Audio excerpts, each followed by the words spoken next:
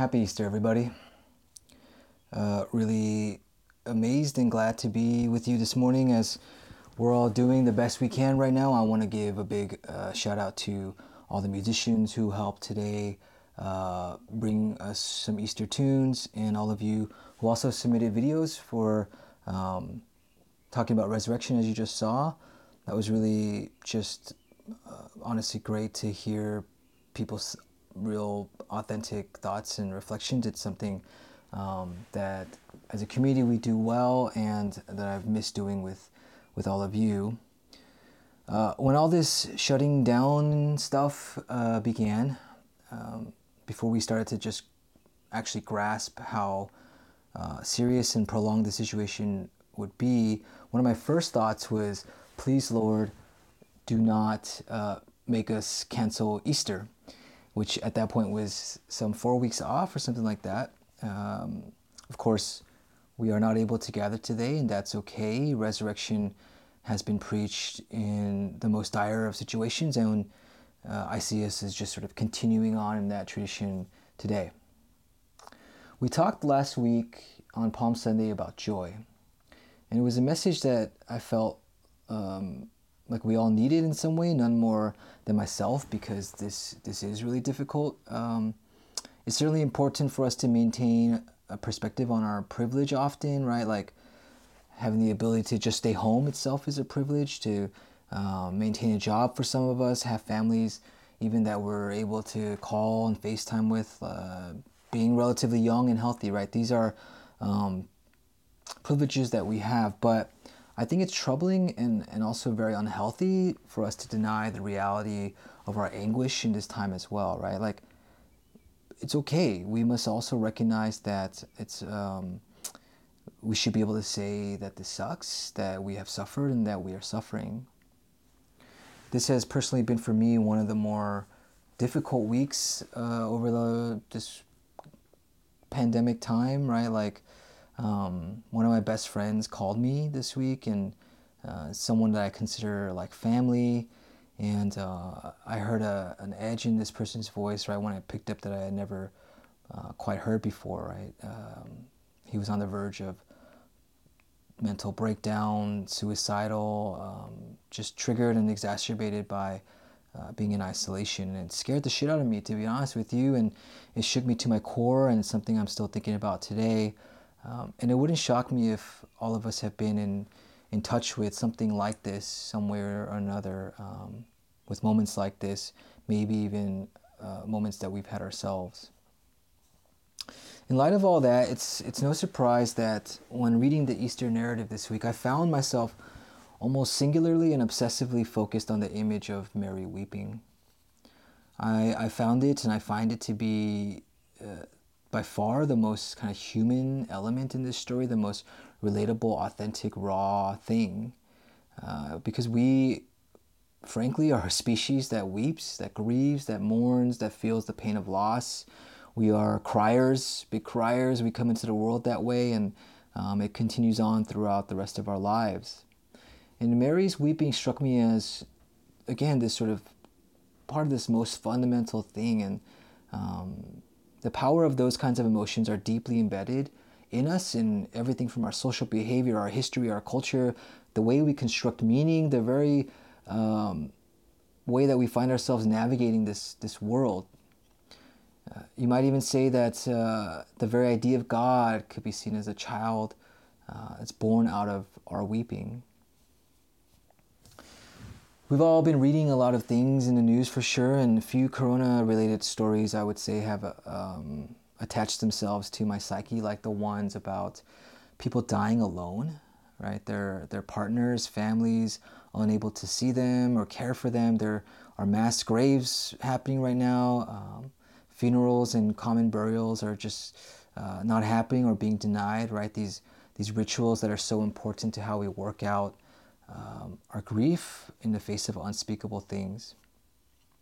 It seems to me that something like that brought Mary to the tomb early that Easter day, before the sun had even come out, which is a time that I personally only see if I stay up through the night, and I imagine that Mary perhaps couldn't sleep as well. The gospel story tells us that after Jesus died, his body was taken by two men, Joseph and Nicodemus, who laid it in the tomb. And the Lucan Easter story, right, from the Gospel of Luke, mentions that a group of women, Mary among them, go to the tomb with spices and ointments to prepare Christ's body for its final rest. Mary, who had followed Jesus throughout most of his ministry, and had, the story tells us, just witnessed the crucifixion close up a couple days before. She just wants to be able to say goodbye, to do her grieving, to perform, again, these rituals that we do to properly honor the people that we've lost and loved. So, of course, it's not surprising, right? She reacts this way when she finds the empty tomb, fearing the most rational and terrible of possibilities. The idea that Jesus would just walk out of this thing on his own accord doesn't even enter her mind, right? The body must have been taken. She goes and tells the disciples, these dudes who I hate on these dudes a lot, they're just so very roastable. They run to see the tomb, but when they see it's empty, they just go home, which I find very strange. Maybe they were scared of running into Roman guards or something like that, which also makes them cowards, I would say. But Mary, she stays, right? She is too overcome by her pain to be scared. She has to know what happened. As she wept, she bent over to look into the tomb, the text tells us. And so, through a prism of her grief, she looks, and suddenly there are these two angels that were not there before, right? They hadn't shown up for Peter, the one Jesus would ask to lead the remaining disciples later, or even for John, the disciple that's often described as the one Jesus loved. They didn't show up for them. They showed up now, though, for the one who stayed and wept. Mary turns, and a new person is standing before her. We all know what it's like to have heavy tears and swollen eyes obscure our vision. She doesn't recognize this person, right, until the risen Christ says her name. And that's a sound so unmistakable to her, one that reaches deep into her soul, a voice more trustworthy than her own eyes. I think there's nothing quite like being called by name by someone who really knows you. It's more than a name, it's an identity, it's an acknowledgement of all you are as a person. And for Mary, in that morning, it was the unmistakable sound of resurrection. The unmistakable sound of a risen God who showed up for the one who stayed and wept. Easter, especially here at Root and Branch, often pushes us to consider the outer limits of what we know, what we think is true. It pushes us to the outer reaches of what we can accept sometimes with all this religion stuff, right? Into the strange, the weird, the metaphysical, the miraculous. And that experience or thinking about that stuff can be alienating, maybe even feels a little embarrassing. I've certainly felt that in my life, but there is something so deeply human here in this story that I hadn't quite seen before that makes all of those strange things feel a little bit less so. According to this particular testimony, it is the one who is in touch with her most fundamental humanness, who is able to see the unthinkable, the unimaginable. It's the one who sees through her pain, sadness, and suffering, not through in the sense of looking past, but through like with a lens. It's that person who the risen Christ is revealed to. If we look at this whole Easter thing as not just this unfathomable tale of zombie-like reanimation, but as a story about how, in the famous words of the psalmist, God turns mourning into dancing and clothes us in joy. If we see it that way, I think we might find the distance between ourselves and the inscrutable event of resurrection just shrinking a little bit. If we believe that the first witness of Easter was not just randomly chosen by chance, but was met in a moment for a reason, we might see an invitation to draw actually closer to ourselves, to our breath, our bodies, our tears, our grief, drawing close to the very place where a murdered God finds new breath.